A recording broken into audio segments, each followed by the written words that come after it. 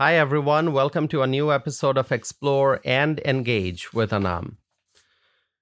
Reportedly, New York City will impose curfews on 4 migrant shelters starting Tuesday, January 16th of 2024. These are 4 respite centers, 2 in Queens, 1 in Harlem, and 1 in Brooklyn. Here are the rules of the curfew. Reportedly, migrants who are staying at these 4 respite centers will be required to check in every night by 11 p.m., and they have to remain at the center until 6 a.m. There are some exceptions, including school, legal and medical needs and issues. There's also an exception for emergency. The residents are being notified about the rules on Monday, that is today, and the curfew will go into effect tomorrow, that is Tuesday, January 16th of 2024. Now, naturally, a question that comes to mind is, why is this curfew being imposed? Well, let me tell you why New York City is imposing this curfew. It's because of complaints.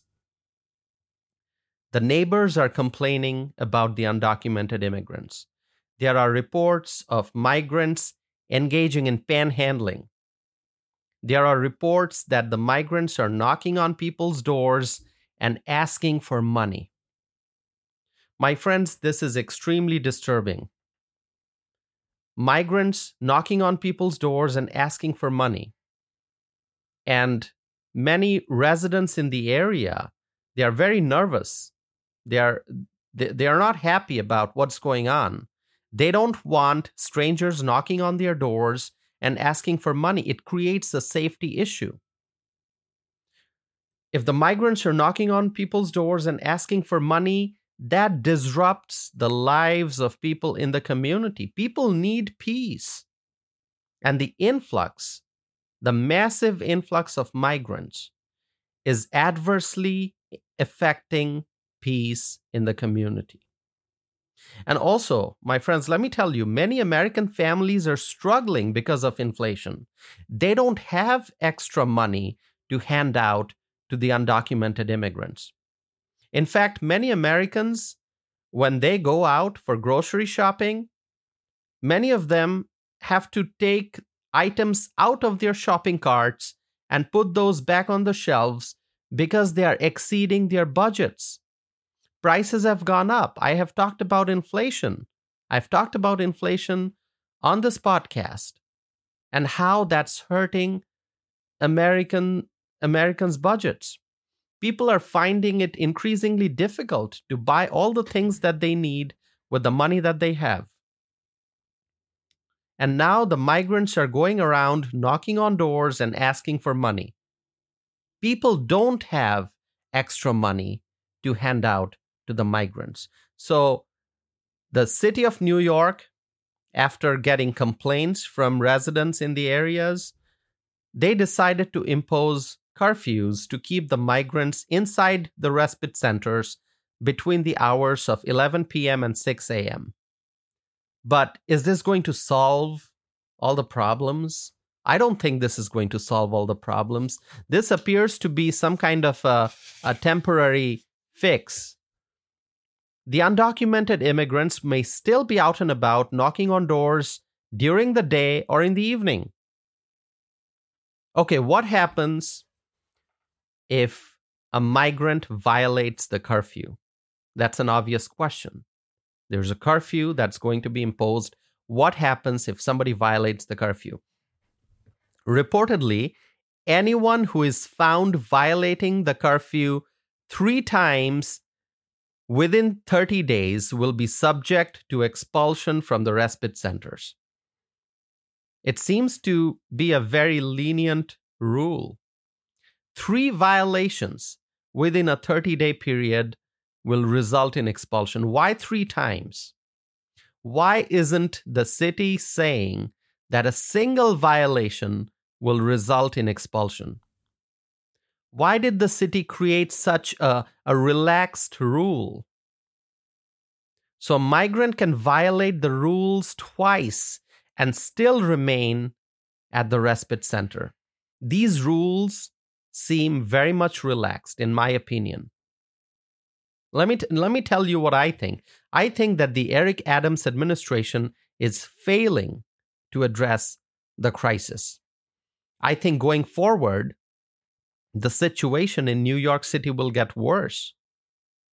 Many families are worried about the future of New York City, given the arrival of the undocumented immigrants, given the massive influx of undocumented immigrants. The fact that the city leaders decided to house migrants at James Madison High School a few days ago, while pushing students towards remote learning, that resulted in lots of complaints. Remember that incident?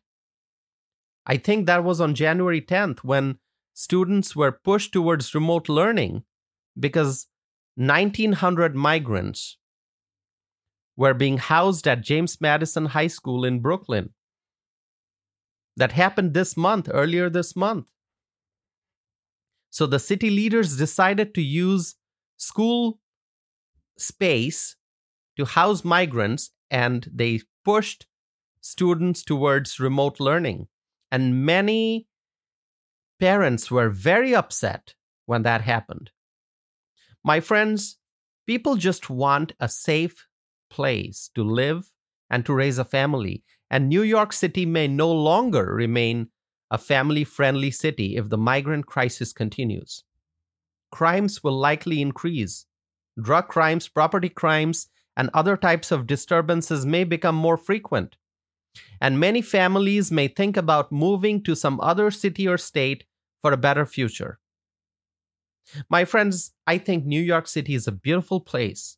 And so it is very sad to see this city going downhill because of poor liberal policies. The liberal politicians are failing to govern the city.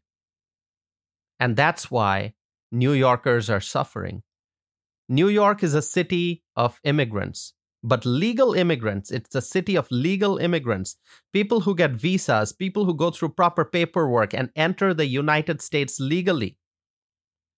New York City cannot handle the massive influx of undocumented immigrants. And as more undocumented immigrants keep coming, the city will likely see more chaos. So going back to the issue of the curfew at migrant respite centers, the curfews will start tomorrow, January 16th of 2024. Let's see what happens once the curfews go into effect. I will be paying attention, and as I get more updates, I'll be sharing the news, I'll be sharing my commentary, I will be sharing with you my thoughts and opinions. Thank you for continuing to listen to my podcast. Please stay connected with me. Don't forget to visit my website, tausifanam.net.